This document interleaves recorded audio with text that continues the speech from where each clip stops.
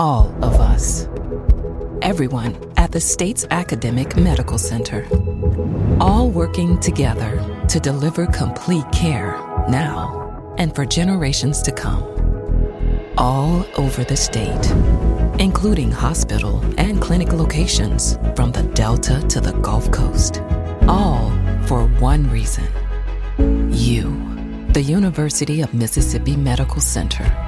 All for your health. This is an MPB Think Radio podcast. To hear previous shows, visit mpbonline.org or download the MPB Public Radio app to listen on your iPhone or Android phone on demand. Good morning, and thanks for listening. I'm Dr. Susan Buttress. Today we're talking about the bridging of the word gap. What can we do? So you may wonder what this is about, but I just want you to listen to this information because it is so important and so very important for our state. The first signs of lower outcomes for children who live in low-income families and in poverty can be seen as early as 9 to 18 months. The gap only gets larger as children grow. And there's some evidence that, and we'll be talking to one of the leading researchers in this area, Dr. Judith Carter, in a few minutes. There is evidence out there that as a child grows, by the time they end their 4th year of life, they will have heard, if they live in poverty or low-income families, 30 million fewer words than those who live in middle or upper-income families. So what's happening? Why is that happening? Is there something we can do to overcome it? So I want you to talk about what's happening in your life. Do you have some thoughts or comments or experiences with us about what you learned, how you grew up, or perhaps what you're doing with your child? You can call in and join us by calling 1-877-MPB-RING. That's 1-877-672-7464. You can send an email to family@mpbonline.org. So in Mississippi, about 30% of our children live in poverty. And almost 60% of our children totally live in lower income families. In our surrounding states, it varies from 40 to 50% of individuals' children in families with low income. And the reason you need to hear that is because there is evidence that our children, as I mentioned just a minute ago, that our children who live in these low-income families perhaps are ending up with sort of a false start for kindergarten. So by the time a child enters kindergarten, they are already behind because of just one of the reasons, not all the reasons, but one of the reasons seems to be that they just hear fewer words in their household. So why is that? What's going on? What can we do? How can we help? This information's been out there, but what we're trying to do is get it disseminated, get people to hear it better, and listen to what you can do. So whether or not you are one of those parents who have a child in a low-income family, or if you're an individual, a teacher, a grandparent, a relative, a neighbor who perhaps can help, you really need to listen to this information so you can know what we all should be doing to help our children as they grow, to make sure they have the right experiences, the right benefits, the right abilities as they move into school. 5 years old is too late. You've heard me say that on the radio before. If we wait until a child enters kindergarten, and we still don't have mandatory kindergarten in our state, which we need, but if we wait until a child enters kindergarten, they're already behind and they already do not have a fair start. So, with all that, I'm just delighted to have Dr. Judith Carter. She is the director of Bridging the Word Gap Research Network at the University of Kansas. And so, Judith's on the phone with us today. Judy, thanks so much for joining us. We really appreciate you being with us today. Well, good morning, Dr. Buttrose, and I'm just delighted to be here to talk with you and to talk with your listeners as well. This is a topic that I've been just passionate about for so long, and I'm always glad to have an opportunity to share this information. Well, thanks so much. And I know you say this, you preach this all the time, and we appreciate you joining us here in Mississippi, and we have surrounding states who listen, Tennessee, Alabama, and Louisiana. And so this is pertinent to everybody in the U.S., right? Absolutely. I think it's a message that everybody needs to hear, no matter what income level they're from or what kind of cultural background they're from, how important it is that in the earliest years we are making sure that children are hearing a lot of words and they're interacting with all the people around them, and that the earliest years of a child's life can make all the difference in terms of their success later on. So, yes, our state has been good in that we now have a dyslexia screening. We have a mandatory reading level screening in the third grade. But what your research and other research shows is that that's probably really late to be stopping and taking notice, right? Right, exactly. I think as you mentioned earlier, we can see some of the first signs of children starting to fall behind in their development in terms of language and intellectual development as early as 9 months old. And so, which is just amazing. But, yeah. We've talked about the developmental progression, and a 9-month-old is often understanding quite a few words, right? It is. And I think it's kind of been a misunderstanding that most people have had, that just because children aren't talking yet, that they're not really taking in what they're learning from their environment. But children, from the very earliest months of life, are learning from what's going on around them in their environment. And so it's up to all of the people in their homes and in their environments to make sure that children are starting to make connections between what they see and the words that describe what they're seeing.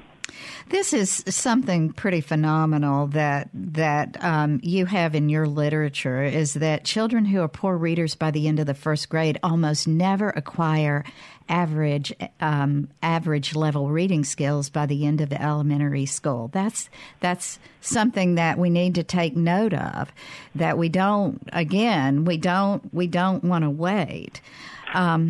So tell us, Judy, if you will, a little bit about your the 30 million word gap. I just think that research that your group did is so very important for our listening audience to hear. Sure, I'd be glad to share that.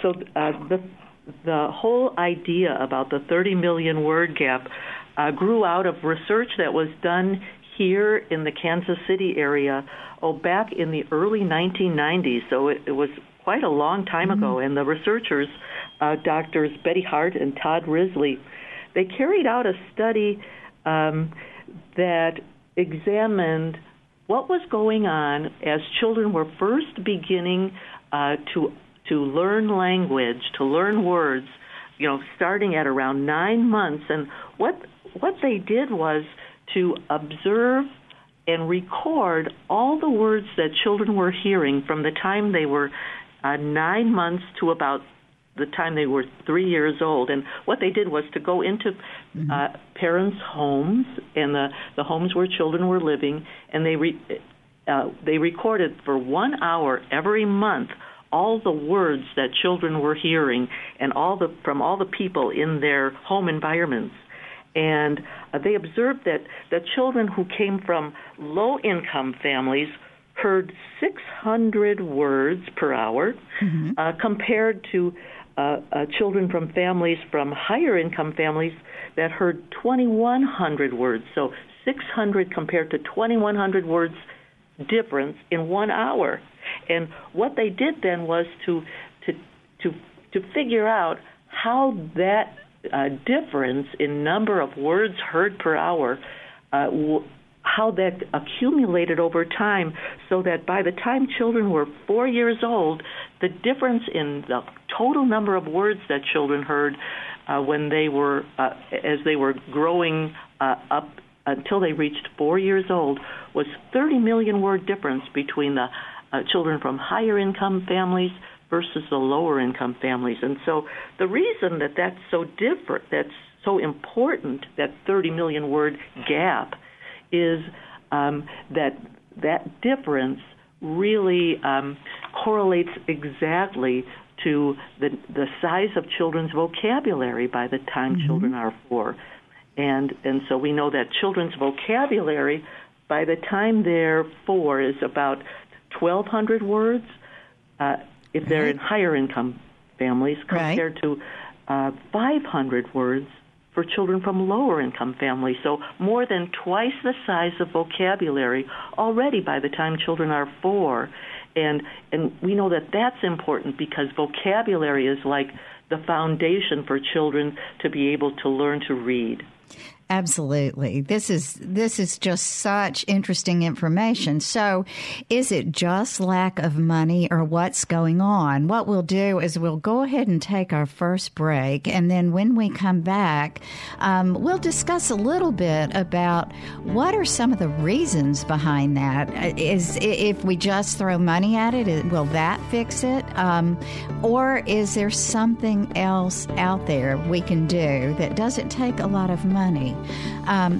We're talking about the 30 million word gap by age 4.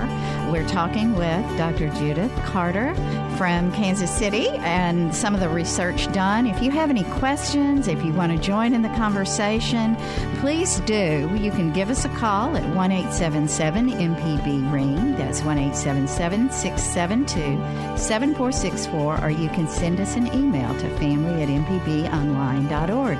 This is Relatively Speaking. I'm Dr. Susan Buttross, and we'll be right back.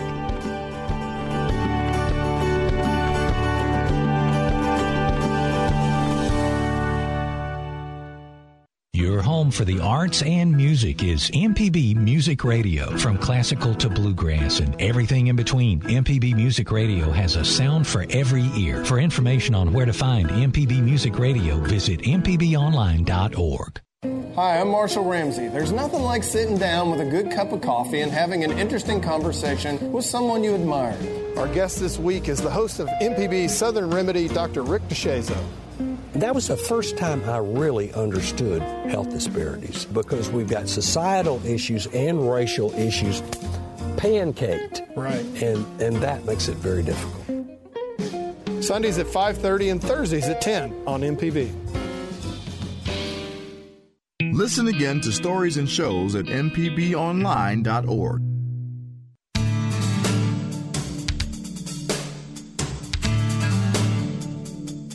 This is Relatively Speaking on MPB Think Radio. To take part in today's show with your questions or comments, call 877-MPB-RING. That's 1-877-672-7464. Or you can email the show, family@mpbonline.org.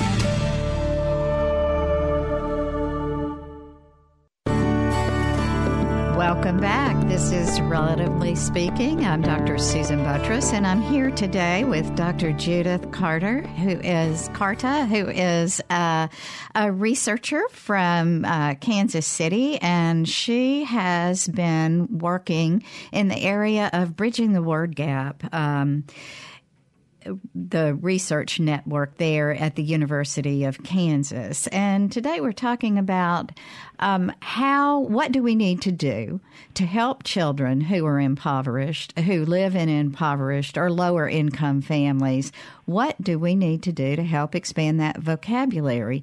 We've heard that children who live in lower income families, on average, have around 30 million fewer words heard in their homes by the time they are age 4. So what do we need to do, and how can we help that? Before the break, I mentioned maybe what's the cause. And so, Dr. Carta, will you please talk to us a little bit about what some of the causes might be? Why are these fewer words spoken in the home? Well, we think that a lot of that has to do with the fact that many parents themselves have not had an opportunity as they were growing up to be given good models of talking with their children. Right. And many times I think parents grow up with the myth that they don't need to be talking to very young children, and so it's something about what you learn as a child in terms of the style of interaction influences you then when you become an adult. Exactly. And so one of the things that we're trying to do is to help parents understand how important it is just to talk more with their children and to interact more with their children. And because everything that a parent does in the course of a day with a child can become a learning opportunity, a language learning opportunity, because that interaction that they have with their child about what the child is seeing or smelling or hearing becomes a time that they can talk about that stuff that the child is seeing, and then that becomes opportunities for learning new words. Right. Judy, I really, you'll be delighted to hear when I was talking to Java Chapman, who's in the booth today being our engineer, when I was talking to him about the 30 million word gap, he said, yeah, I know about that.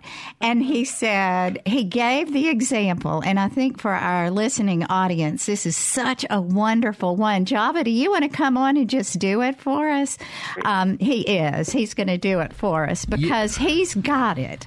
Yeah, it was an example like when I formerly was a teacher. So in our education courses, we would talk about this where there's a scenario of a child and the parent are in the grocery store.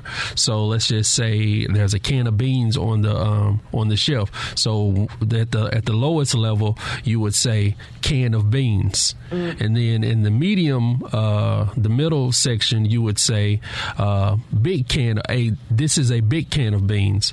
And then at the high level, you would say, this is a big can of Bush's baked beans dipped in onion sauce.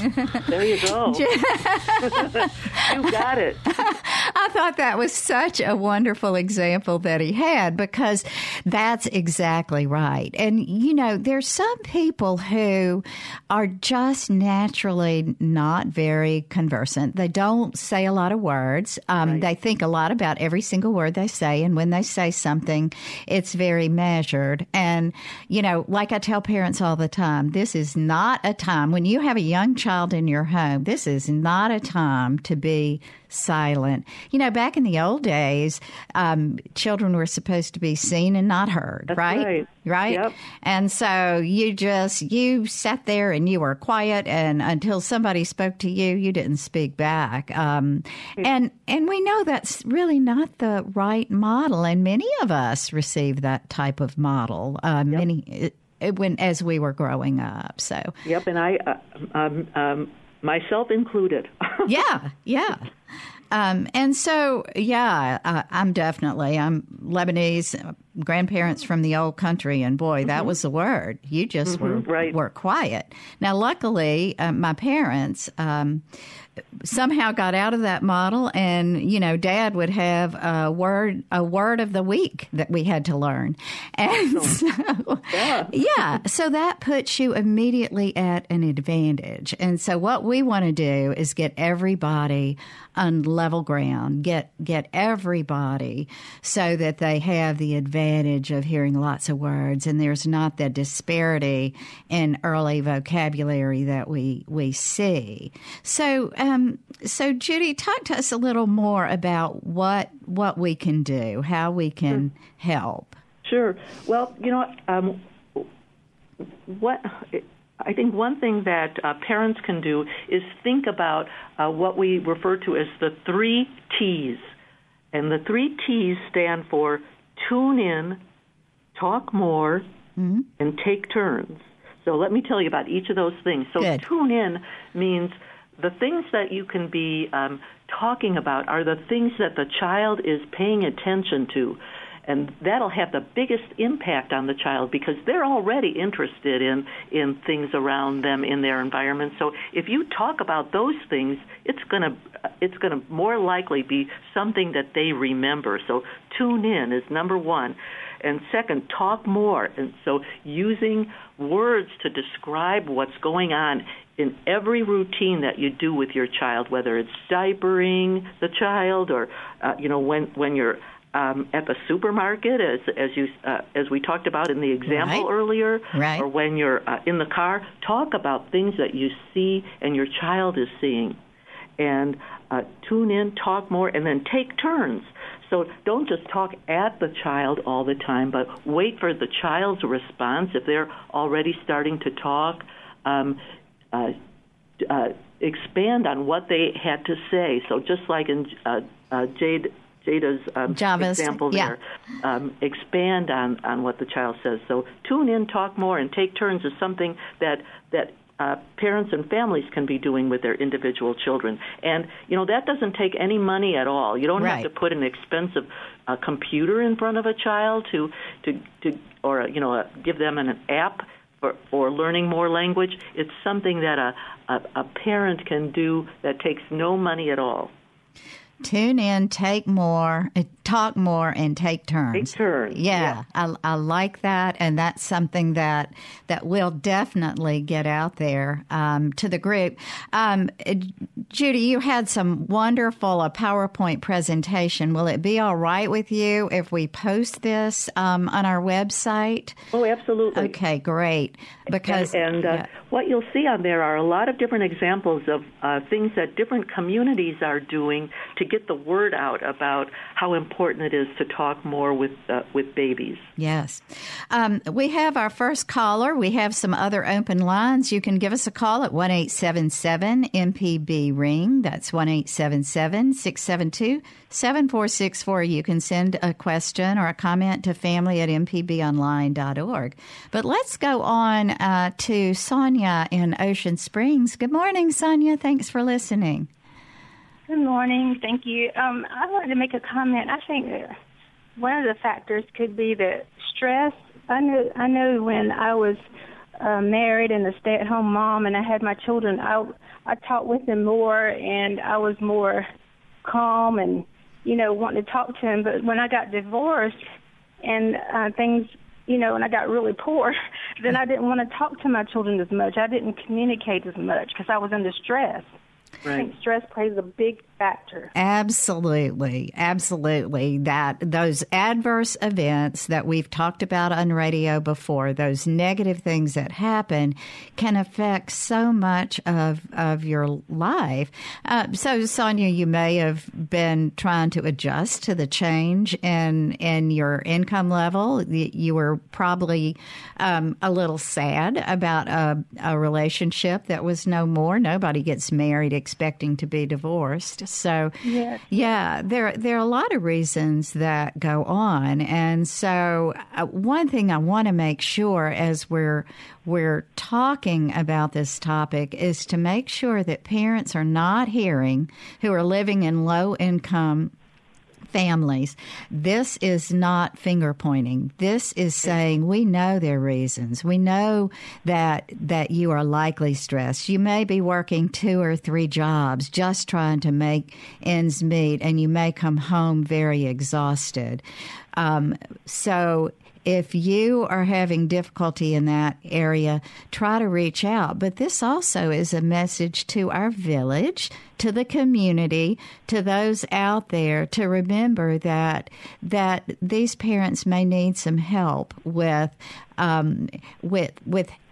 maybe reading to the child. Volunteer to be a reader.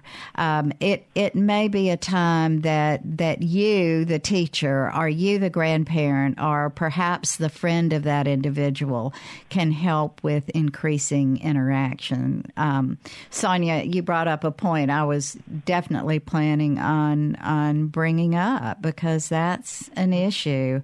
And in the research, Judy, I believe that has been discussed, right?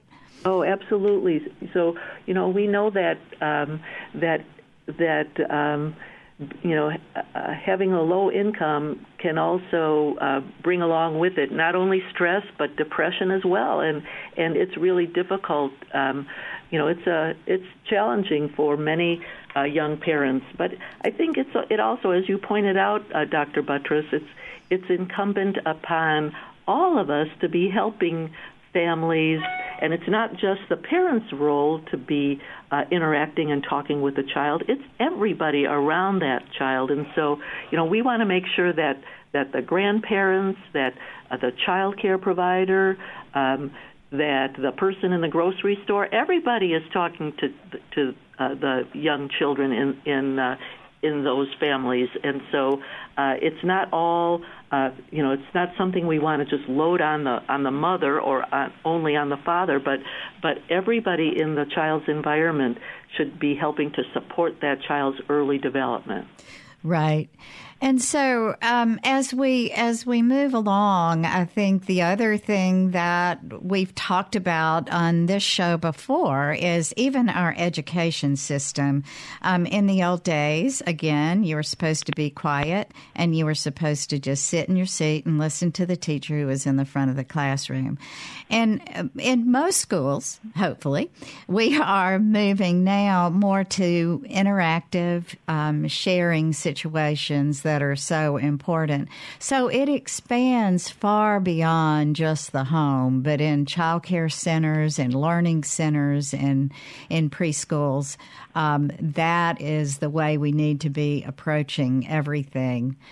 So that children will hear all those words, and no one will have that word gap or that word deficit that is out there. That's a great point. Yeah, and I guess another point that I would kind of piggyback onto that Sure. is, we used to talk about children as being sponges, but I really don't like that metaphor, because they don't just absorb information as much as they learn from interaction and active exploration and interaction with other people. So they need to be active to learn and active in interacting, and they don't just sit there passively and absorb things that are around them. Right. There's some information out there about what neglect can do, and certainly we're not calling this neglect, but but if you have, for example, a 1-year-old who points to a dog and says "dog," and you turn around and say, "That's right, dog. That's a puppy dog. That's a blue, whatever," and reinforce it, then the child gets excited and is more likely to try to repeat that again. If you completely ignore that child, then the behavior is not reinforced, and eventually that behavior will go away, right? Right. So we talk about every interaction as an opportunity to build a child's brain. And, one of my colleagues down in Georgia talks about talk as being like language nutrition. What you're doing like is that. building the child's brain with everything you say and everything you do with a child. Well, thank you so much, Judy. I know that you are a very busy individual, and you have given us some great information. We will post your Bridging the Word Gap on our Facebook site, our webpage, and get that information out there with some of the things that it really is interesting. At the end of the slide presentation, there's some information there on what other people are doing in other states. Great. So thanks so much. Thanks for your continued work. We appreciate everything you continue to do for these children. Well, thank you, Dr. Buttross, and have a great day. Thank you. Well, we'll go to our next break, and when we come back, we'll continue to talk about just early childhood, what we need to be doing, how we can help parents in need. Give us a call if you perhaps have some services out there, or if you have some additional comments or thoughts about what we were talking about the word gap. Please join us. You can call us at 1-877-MPB-RING. That's 1-877-672-7464, or you can send an email to family@mpbonline.org. This is Relatively Speaking. I'm Dr. Susan Buttross, and we'll be right back.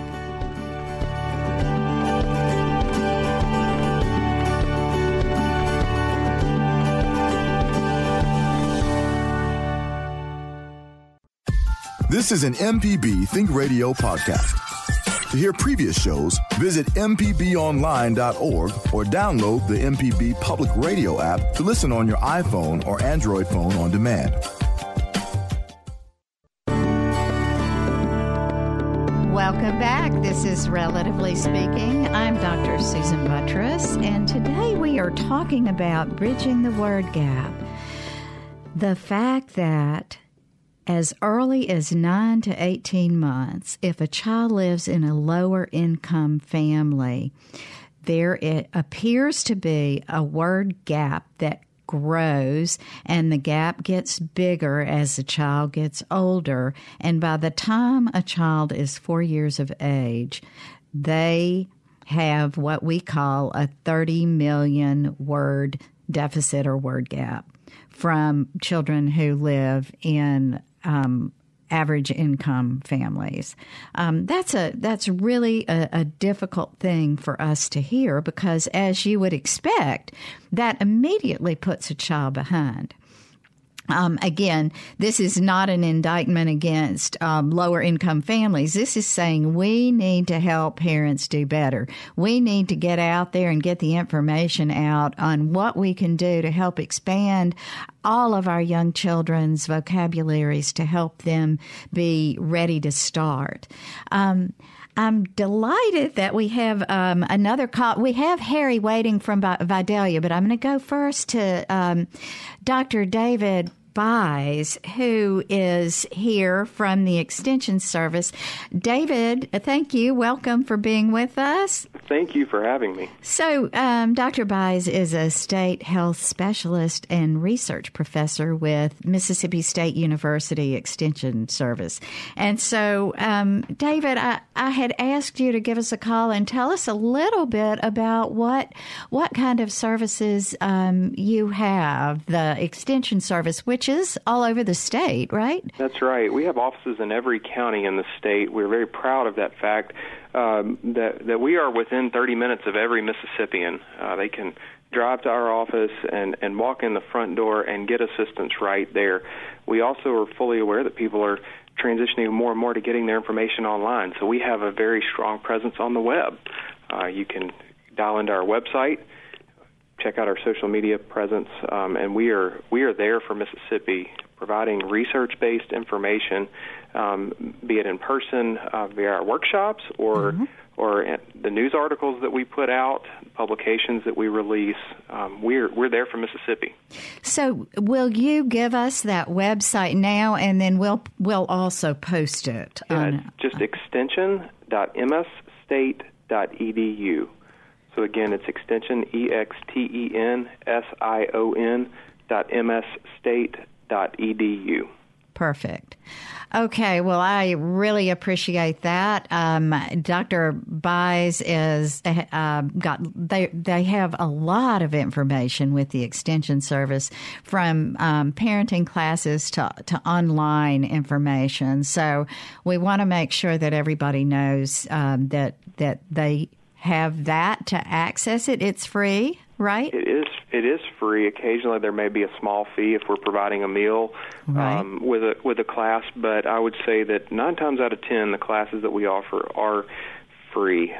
We are supported by the Mississippi, by the state. We're a university, and part of our mission as a land-grant university is to be accessible to everyone, and that is what we're here for. That's wonderful. I think so many times people think of Extension Service and they think of home ec and 4-H and cows and that kind of thing, but there's so much more. So I would encourage everybody to take a look at that. That's right. And if I could just add that if folks would, if they would reach out and ask for the classes, if they could pick up the phone and call their local extension office, and by the way, you can find those numbers on our website. So if you go to that website that I provided, extension.mstate.edu, and search for your county, there's a very clear place on the website where you can search for your county office. Call those local folks. You probably know them. You might go to church with them or see them in the grocery store. You're going to be surprised that, oh, yeah, that person's child's in school with mine, that extension agent, I know them. Ask them, what do you have to offer around parenting? Things that can help me and my community, my church. Those requests help us know how to prioritize the work that we do. Wonderful. Well, I hope everybody will get on the phone and do that, or get online. And thanks so much, David, for calling and letting us know what's out there. Thank you, Dr. Buttress. All right. Have a great day. You too. Well, let's go on to Harry in Vidalia. Harry, you have some comments. Yes, I'd like to relate to you a child I know that was raised like this and get your comment. Okay. When her mother got pregnant, she wouldn't even be around secondhand smoke. Wouldn't even take an aspirin tablet for medication. Right. And also she went on a diet, and if it said 6 ounces of red meat, she'd weigh it. It was that precise. Uh-huh. She started putting the earphones on her abdomen and playing classical music 15 minutes twice a day. Wow. And when his child was born, she'd had to prop her up. She was so small, and started tracing the letters of the alphabet and pronouncing them. The bottom line is, when she was 3, she was reading on a 2nd grade level and started taking piano lessons. Wow. And she's a senior in high school now, National Merit Scholar, made 36 on the ACT in English, 34 overall, and is a gifted pianist. And seeing how she was raised and all the background, it makes me realize that we really might be missing the boat on so many children. Well, Harry, you're pointing a case out. Now, how much of that was genetic and how much of it was environmental? And I will tell you that probably the majority of it was environmental, is the honest truth. I mean, maybe she had great genes. It sounded like a very dedicated mother. Let me ask you this. Is the child well-adjusted otherwise, socially? Absolutely. Absolutely. Good. Elected class president. Oh, wow. Student of the year. Yeah. And she just excelled at everything she's done. Yeah. So again, on this radio show, we've talked about nurture versus nature. One other thing too is that she is an only child, and her mother was a stay-at-home mother. Mm-hmm. Yeah. And I'm sure that had a lot of influence on the child, the way she's turned out. Well, being able to stay at home and raise your child is something that, fortunately or unfortunately, many mothers can't do are honestly dedicated to their career and are not and really want to have children, but also want to be dedicated to their career. So, you can have a fabulous outcome of a child even if you work full time, if you afford the right kind of opportunities, stimulation, if you talk to your child, if you read to your child, and you give them the opportunities. So, again, I think the nurture versus nature, we know from what we call now epigenetics that it's not just what you're born with, but it's your environment, your surrounding, what fed into you, how you are nourished that makes all the difference in the world. So, and what you talked about, Harry, is too a lot of what that mother did as far as stimulation was not requiring a whole lot of money, right? So, again, now, I was not a stay-at-home mother. I think, as anybody who listens knows, is if I'm a physician, I worked full-time. I still have 5 very well-adjusted children. So you don't have to feel guilty for working, but you do need to make sure that your child's getting the proper interaction, the proper care, and the proper nurturing. That's really important. And if you live in a low-income family, try to find every single resource out there. There are resources, just like our extension service. I want all our listeners to reach out if you need some help. So, Harry, thanks for your call. Thank you. I appreciate the opportunity to share. Thank you. Well, let's go on. We have Ann in Tupelo. Ann, good morning. Thanks for calling. Good morning. I'm calling from Tupelo. I do agree with you. Of course, I think the playing field might be becoming more level as more parents let their children just watch videos in cars. And I'm just aghast they don't take that time to talk to their kids. I was fortunate enough to have a mama who, every time she put us in the car, she would say, "We're driving north on State Street right now." And she always gave the direction we were going and then street name, and just those little things of, getting your child to talk to you and look at things. I loved your example of the beans, and I love the example of being excited when a child pronounced something and then giving you some more words to go with that word. But I help with a little family, and this year I picked up one of the kids from school and had her in the car and just asked her, "What did you have for lunch today?" And she kind of shrugged her shoulders, and I said, "Well, tell me what you ate. What did you have for lunch?" She hadn't had lunch, and she hadn't eaten lunch for 5 weeks. Oh. And when I took her to her house, I told the mother, I said, "Do you realize that so-and-so hasn't had lunch for 5 weeks?" And she said, "No, how do you know that?" And I said, I asked her on the way home what she had. And then I've been trying to encourage this family to talk to each other about their day, but it's a house, I'm sure, where from the mother's parents probably, just like you said, didn't talk to her. But again, community reaching out and getting mothers to ask questions and getting children to describe stuff to them, I think is so important. And thank you for your radio show so much.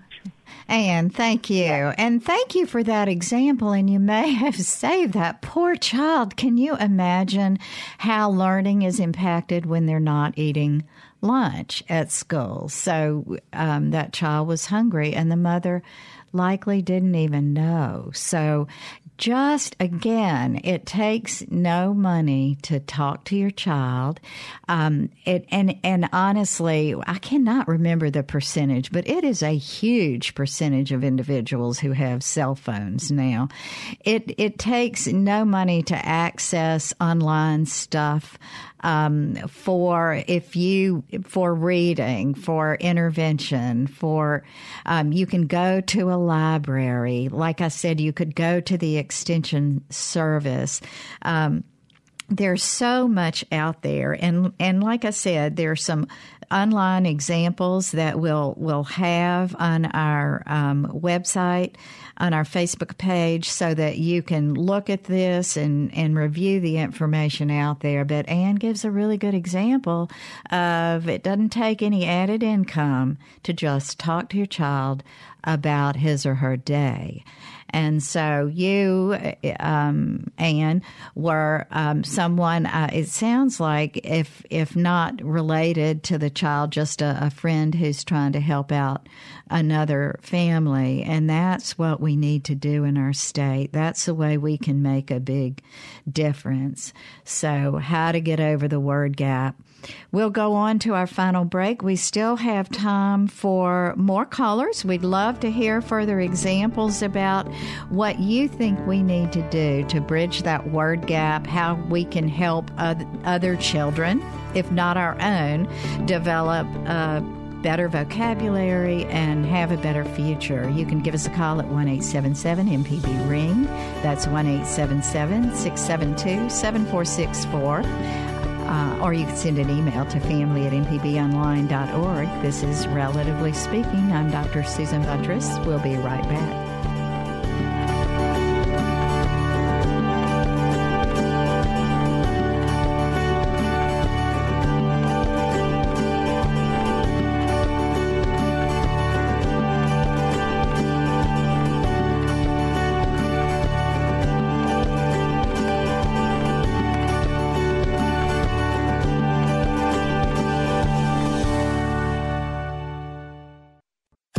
This is an MPB Think Radio podcast.